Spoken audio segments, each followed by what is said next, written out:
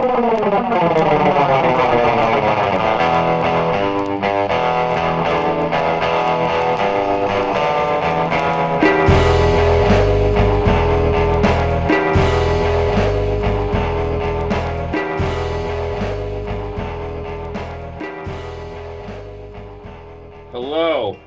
Hello, Hi, how are welcome. you? I'm good, thank you. Fabulous. Hello. So, welcome to the show. My name's Chris, and I have Becky and Mike on here. Let's start there. Uh, I'm Viren Swami. Happy to be called Viren. Perfect. Perfect. Awesome. Before we start, I just want to thank you for joining us today and say that we've all been reading your work for years and give you a little background on who we are. I'm in the U.S. at the University of Alabama. I study cultural impacts on health. So that's been including tattooing recently. Mike is one of my PhD students, so he's endeavoring in working on this. And Becky is an evolutionary psychologist in your neck of the woods, at least on that side of the pond, I should say. I don't know my UK geography at all. Me Um, neither. so again, welcome. Thank you. But I'll just jump into it. And I would love to hear about your background, your expertise, what took you into academia. And then I'd really love to hear your broad theoretical interest as well as your focus on tattooing and what role that plays in your research now. Um, where to begin? So it must be about 2 decades ago now that I did my PhD. But I trained as an evolutionary psychologist. And a lot of my early work was on evolutionary psychology, particularly understanding how different body size ideals emerge in particular cultural contexts and the function that body fat plays in terms of interpersonal relationships. But I got bored with a lot of evolutionary psychological theorizing. I thought a lot of it was shoddy theorizing and didn't really connect or mirror lived experiences of people, particularly in terms of how we understand attraction and how we understand relationships. I think this idea that we all kind of are just animals and we mate with each other, and actually, rather than actually having full-fledged relationships with other people, threw me off, and I kind of shifted from there. And I started doing a lot more work on body image, and I consider myself mainly a body image researcher. So I'm interested much more in how we process, understand, and experience our own bodies and what those experiences mean in terms of our psychological well-being. A lot of my work at the moment is focused on understanding cultural differences in body image, how we measure it, how we operationalize the construct, but also how we try and promote healthier body image for populations worldwide. That's so cool. That sounds really interesting. I was reading through your list of publications actually, and I was thinking it does seem a lot more evolutionary focused, and then I could see the shift as I went through. I mean, as a psychologist interested in tattooing, it was your name that would continually come up, and I know it's not something that you actively pursue so specifically anymore, as you say, focusing more so on body image more broadly than rather than just on tattooing. Um, One of my favorite papers by you was about unattractive, promiscuous, and heavy drinkers, about the perceptions of women with tattoos, and it was a long time ago now, 2007. Yeah, so I think like when you look at the tattooing research, there are essentially two ways of understanding tattooing and the impact that tattooing has. The one is what I tend to call the outside view, essentially how other people perceive others with tattoos. And then you've got the inside view, which is how I feel about my own tattoos. And I think the paper you're mentioning, I think we might have just been my post PhD at that point. And I was interested in how people perceive others in terms of their tattoos. And at that time, there were very, very few studies that actually had tried to do anything of that type. And the few studies that had been published generally suggested that women tended to be perceived negatively if they had visible tattoos. So in our study, if I recall correctly, what my colleague Adrian Furnham and I did was we asked university students to rate essentially line drawings of women with and without tattoos. And I think we varied hair color as well, I forget now, but it was essentially about the tattooing. And we asked them to rate the images for attractiveness, perceived promiscuity. And I think we also, just for the fun of it, asked them to rate how many units of alcohol they thought the women would drink on a typical night out. And we found that in general, the women who had visible tattoos were perceived as less attractive, more promiscuous, and were also, I think, by about a function of about 2 units of alcohol, they were more perceived to be heavier drinkers as well. And I think we tied this into how the idea that essentially women were perceived more negatively because they were taking part, I suppose, in what was perceived at the time to be quite a masculine norm. Yeah, definitely my interpretation of it all as well. And it's something that I've always found really interesting, because especially since we started this podcast and doing some of the research from other fields, we're not even sure where some of these stereotypes came from. And I know you kind of interpreted that paper at the time in terms of stereotypes, like you say, masculine and feminine stereotypes, and you looked at the impact of that on body image. Do you have any ideas where those kind of stereotypes maybe originated from? Yeah, I mean, in terms of perceptions of what is attractive and what would constitute an ideal, most cultures and most societies have very clear definitions of what is attractive.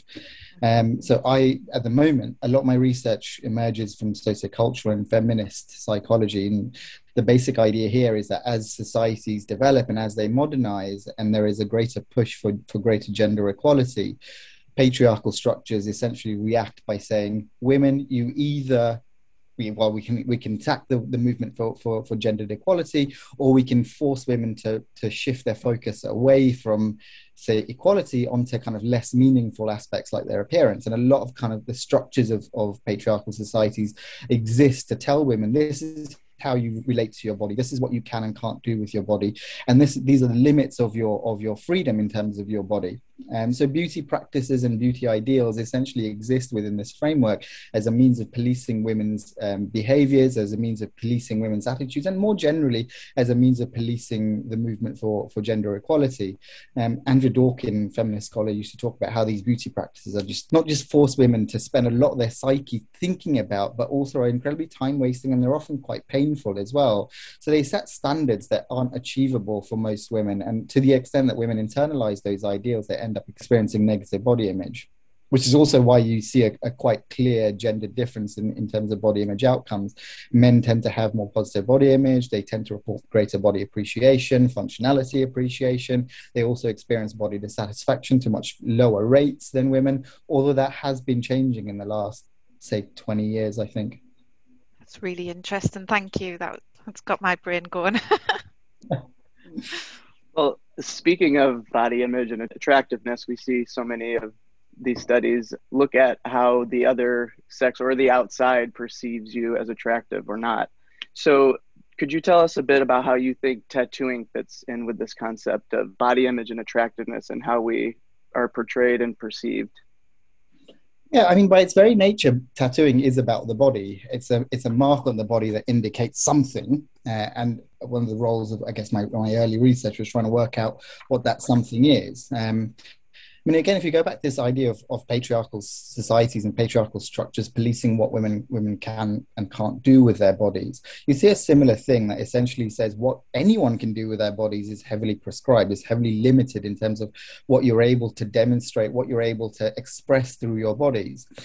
Essentially, we have such little freedom, or often we have very little freedom in terms of what we can do and can't do with our bodies, particularly in terms of cultural and societal norms.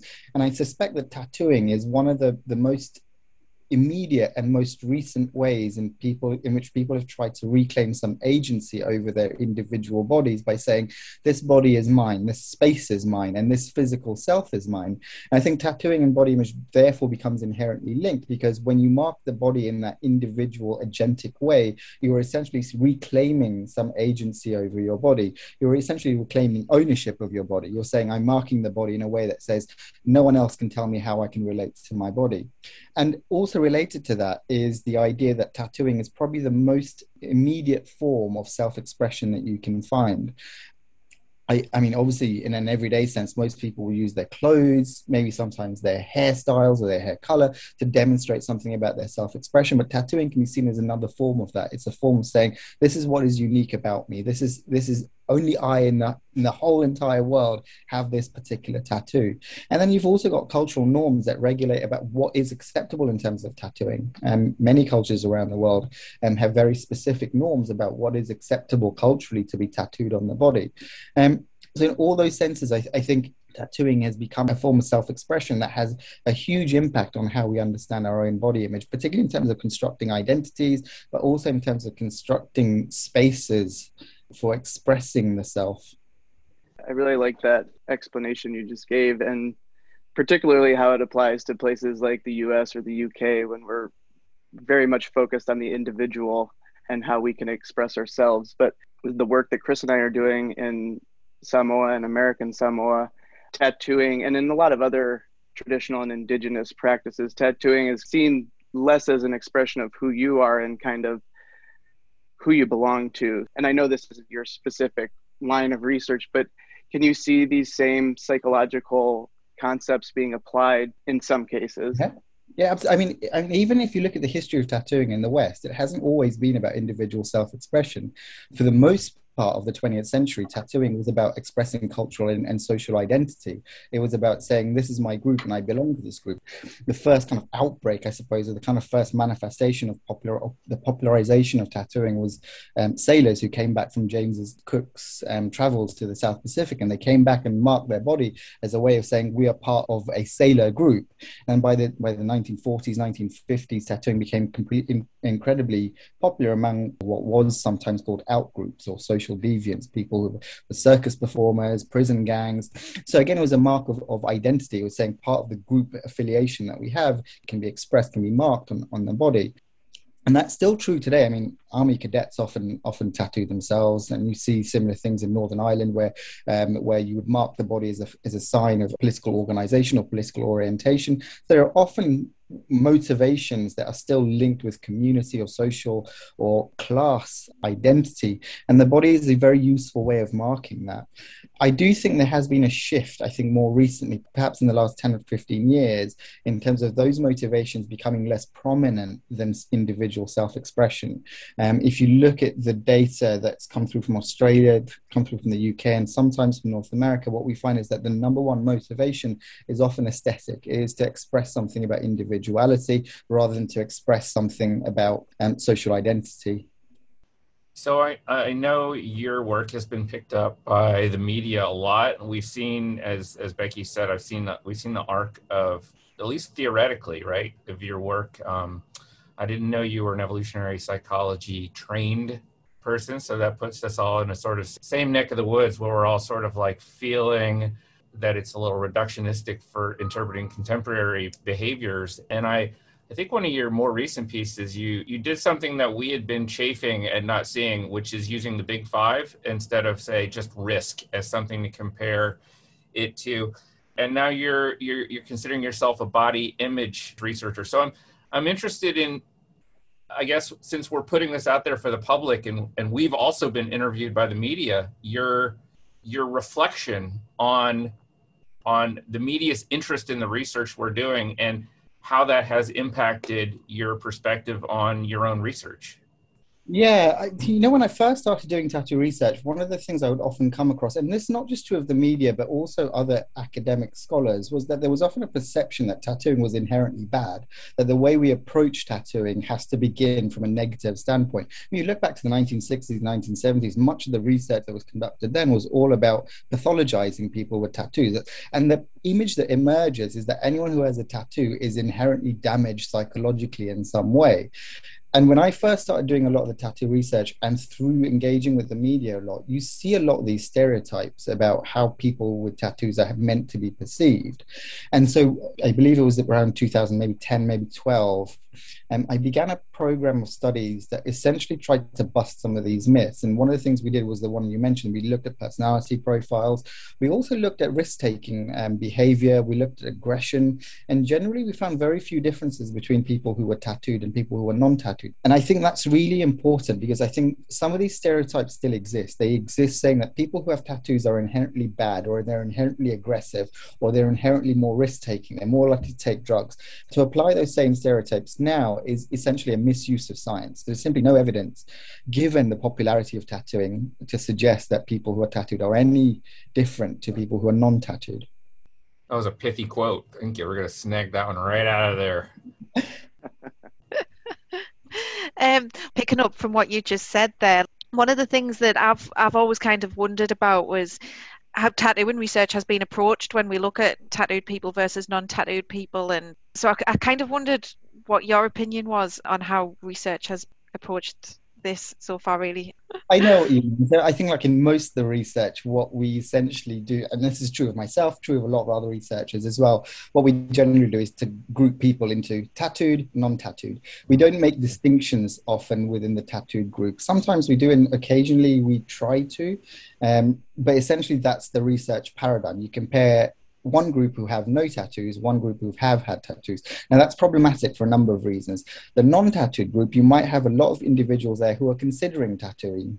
So you might have some overlap in terms of their psychological profiles. In terms of the non-tattooed group, someone who has one small tiny tattoo on the back of their shoulder might be very different to someone who is heavily tattooed. But we don't tend to make those distinctions. We try to occasionally. So in a lot of my research, what we might do is correlate things like the big 5 personality types with the number of tattoos that people have, because that's the most easily used quantitative data that we can gather. We sometimes, in some cases, we sometimes distinguish between the location of the tattoo, but again, it's very difficult to operationalize.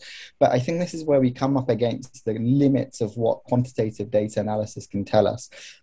This is quite recently actually, a student of mine tried to put together a scale that measures the percentage of body cover marked that's inked. We essentially based it on what's called a Burns scale. So the Burns scale is a very famous scale that measures the degree of burn on a person. So what we did was we designed this app, which essentially allowed people to color in their bodies, and it would give you an output, which was the percentage cover. We found that people found it very difficult to use. I know some scholars have distinguished between what they've sometimes called lightly tattooed and heavily tattooed individuals. Paul Sweetman used to do this back in the late 1990s when he was doing qualitative research. But I've never come across a good way of objectively quantifying what would be considered heavily tattooed versus what would be considered, say, for example, medium tattooing or light tattooing. So that's where we come across the kind of limits of what we can do with quantitative research. And I suspect what we'll need to do with a lot of the research now is to go back to kind of using qualitative research designs to more fully understand the function and the motivation that tattooing has for a lot of people. But that also still doesn't answer a different question, which is how we understand the content of people's tattoos. Because you can measure body coverage, you can measure how many tattoos a person has, but it doesn't tell you anything about what they actually have on their bodies and what that symbolizes for them.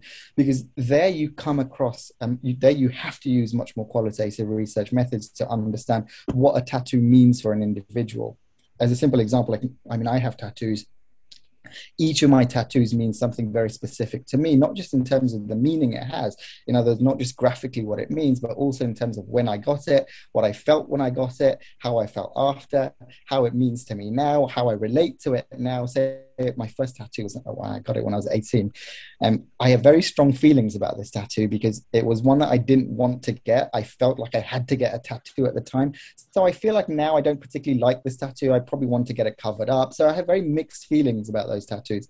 And I've got other more recent tattoos, which I'm very happy about. But this is the stuff that quantitative psychology can never fully understand because it's incredibly individual, it's incredibly idiosyncratic, and it's incredibly subjective to me. But that doesn't make it any less important to understand.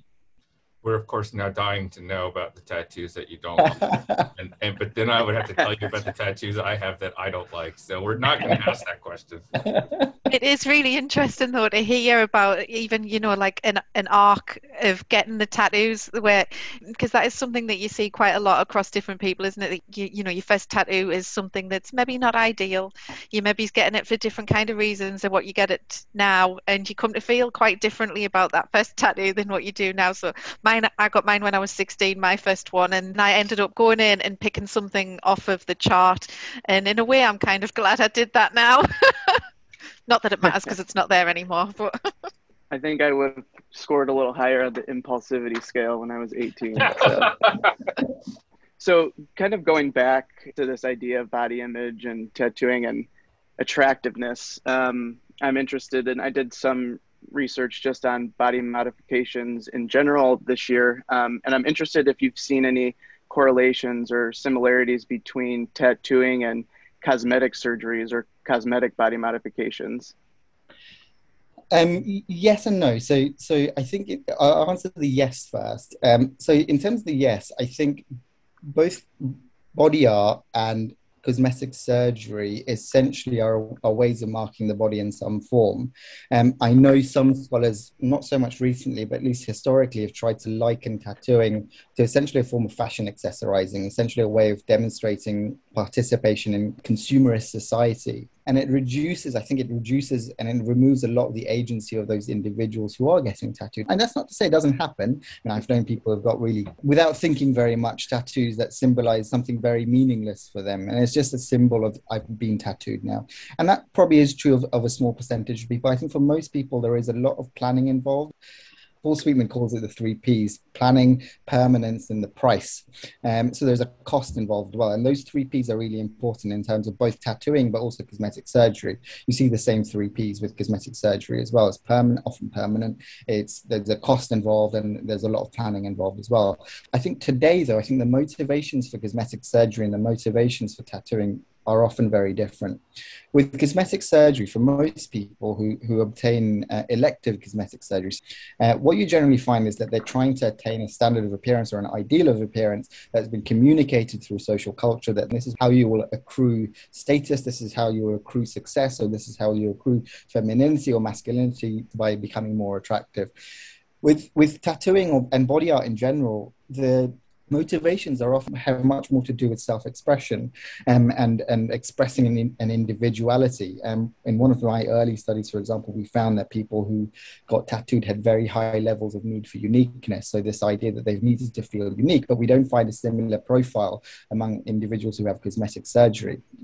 So there are, firstly, I would say different motivations for why people get tattooed and why people might get cosmetic surgery, but I think often those motivations are different, which is not to suggest it might not change. I think certainly in the UK, I've seen a much larger group of individuals enter the tattooing market who have very little motivation in terms of self-expression, but a much clearer need to express social identity, whether it's class or whether it's gender. Often it's expressing some communication of how we are part of the same group. And there you might see much greater familiarity with this idea of tattoos being a form of fashion accessorizing.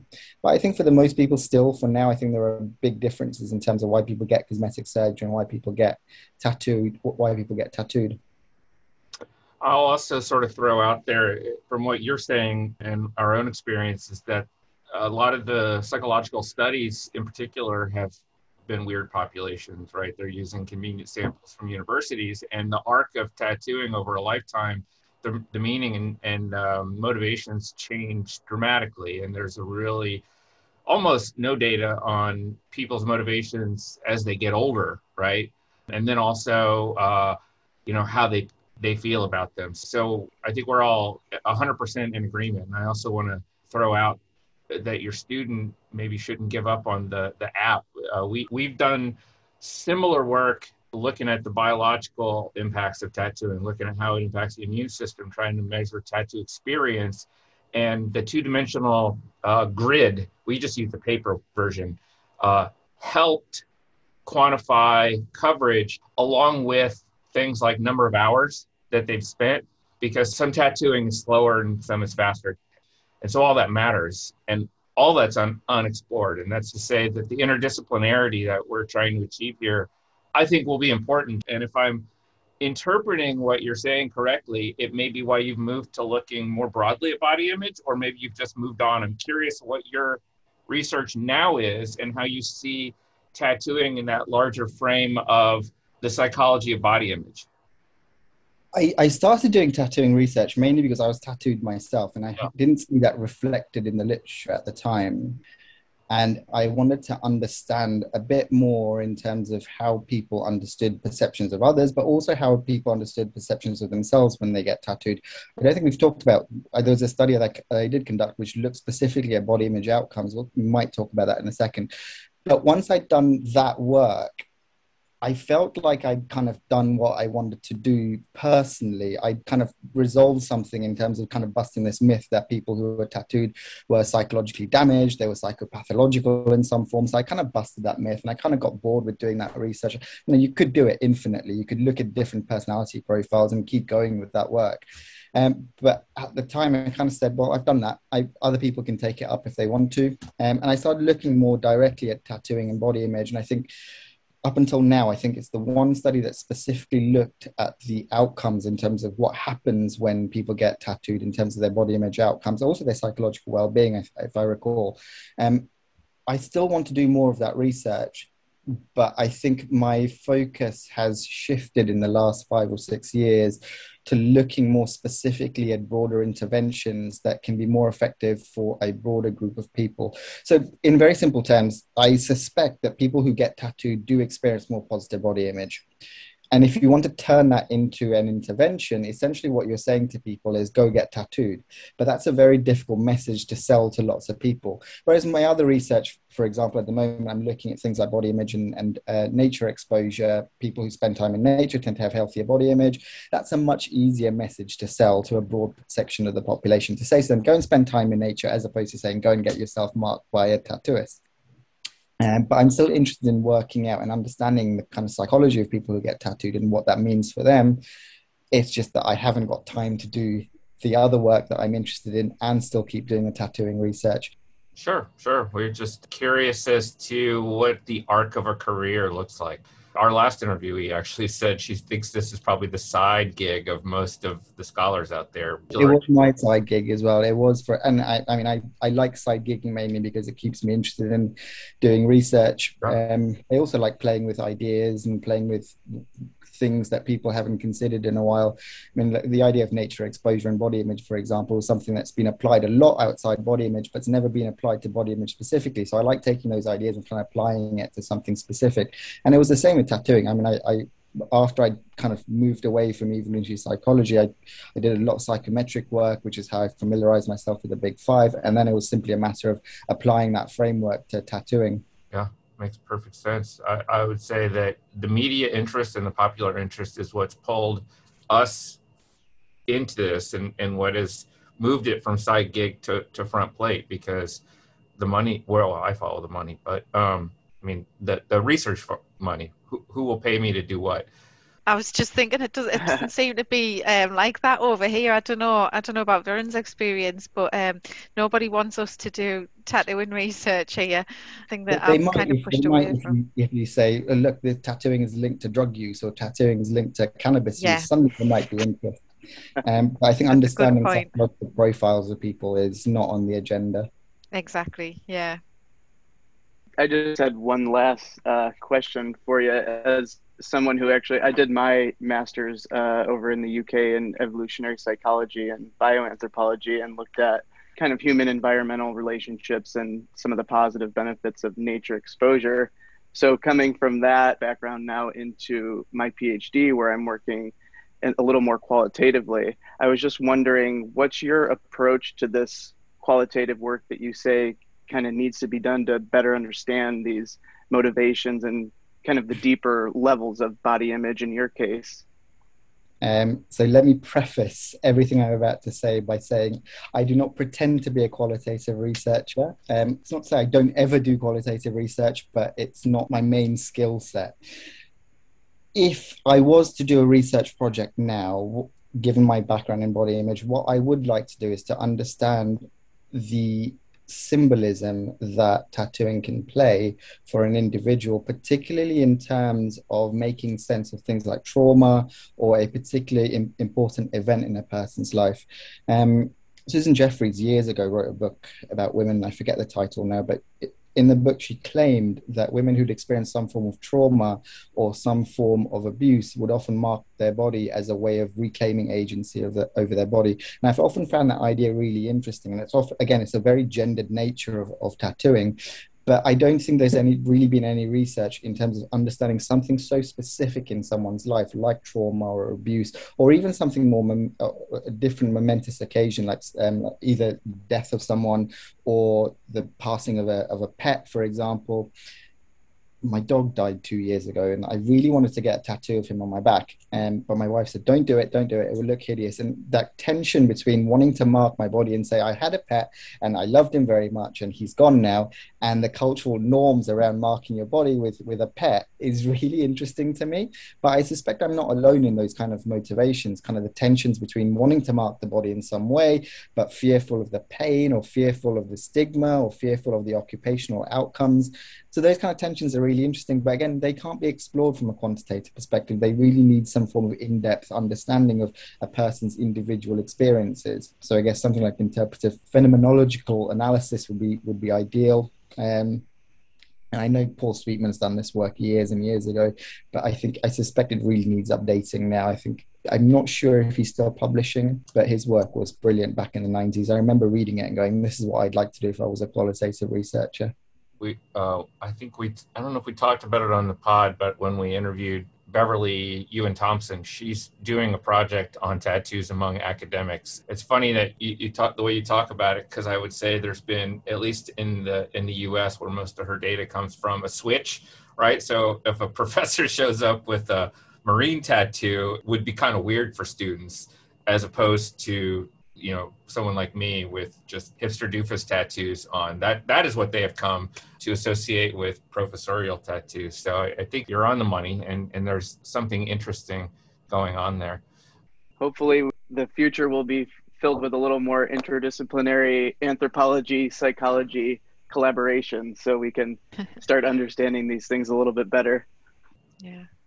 I want to thank you for coming on the podcast, because we've read your work, but it does help to talk, to understand that arc. And when you put a pin in dismissing a myth, I think we read your articles out of order sometimes, and we don't see that you have made that statement, and we're going, has anyone made that statement? So it's good to hear it directly from you. Is there anything that you'd like to leave listeners with, or advertise or promote? Well, especially, like I said, I think tattooing has historically had a really bad rep. I think given the number of people who have tattoos now, I think in the UK, something like 26-28% have tattoos. In Western Europe, it's slightly higher. To dismiss this segment of the population as somehow psychopathological or somehow deviant is just ridiculous now. And I think in the media, like you said, the media often want that angle. They want to kind of chip in and kind of go, people who have tattoos are bad, people who have tattoos are criminals, and all that kind of stuff. And I think that does a disservice, not just to scientists, because I think we have a responsibility to speak up when we have the data to challenge some of these myths and challenge some of these ideas. I think it's really important that we do, especially if it has an outcome in terms of people's occupations or people's experiences in life, because often it does. I mean, I still see people being stigmatized and being stereotyped when they turn up in an occupational setting with a visible tattoo. So I think as scientists, we have a responsibility to speak out and say, that's wrong what you're doing. And it's based on science. It's based on the evidence that we have. And we can provide that evidence to say that the practices that you're engaging in are incredibly dismissive and they're incredibly hurtful for people's livelihoods. And I think that's really important. But I also think the flip side is also really important. The idea that tattooing doesn't benefit us psychologically is also incredibly deficient. I mean, the limited research that we have suggests that actually it can provide a huge boost in terms of people's understandings and people's experiences of their bodies, in terms of their body image, but also in terms of their things like their social anxiety, their experiences of self-esteem.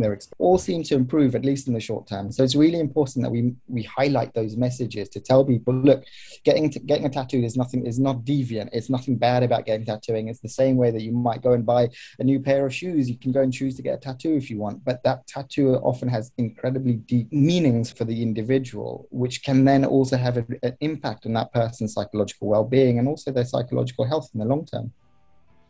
Fantastic. Thank you so much. Thank you so much. Absolutely. Awesome. Thank you. Bye. Thanks. Bye. Thanks for listening to the Inking of Immunity podcast. Please subscribe wherever it is that you listen to your free podcasts. Follow us on Facebook and Instagram at inking.of.immunity and on Twitter at inking_immunity. If you enjoyed this show, you may also be interested in The Sausage of Science, a podcast by Chris, where he and his co-host talk to human biologists about new research every week.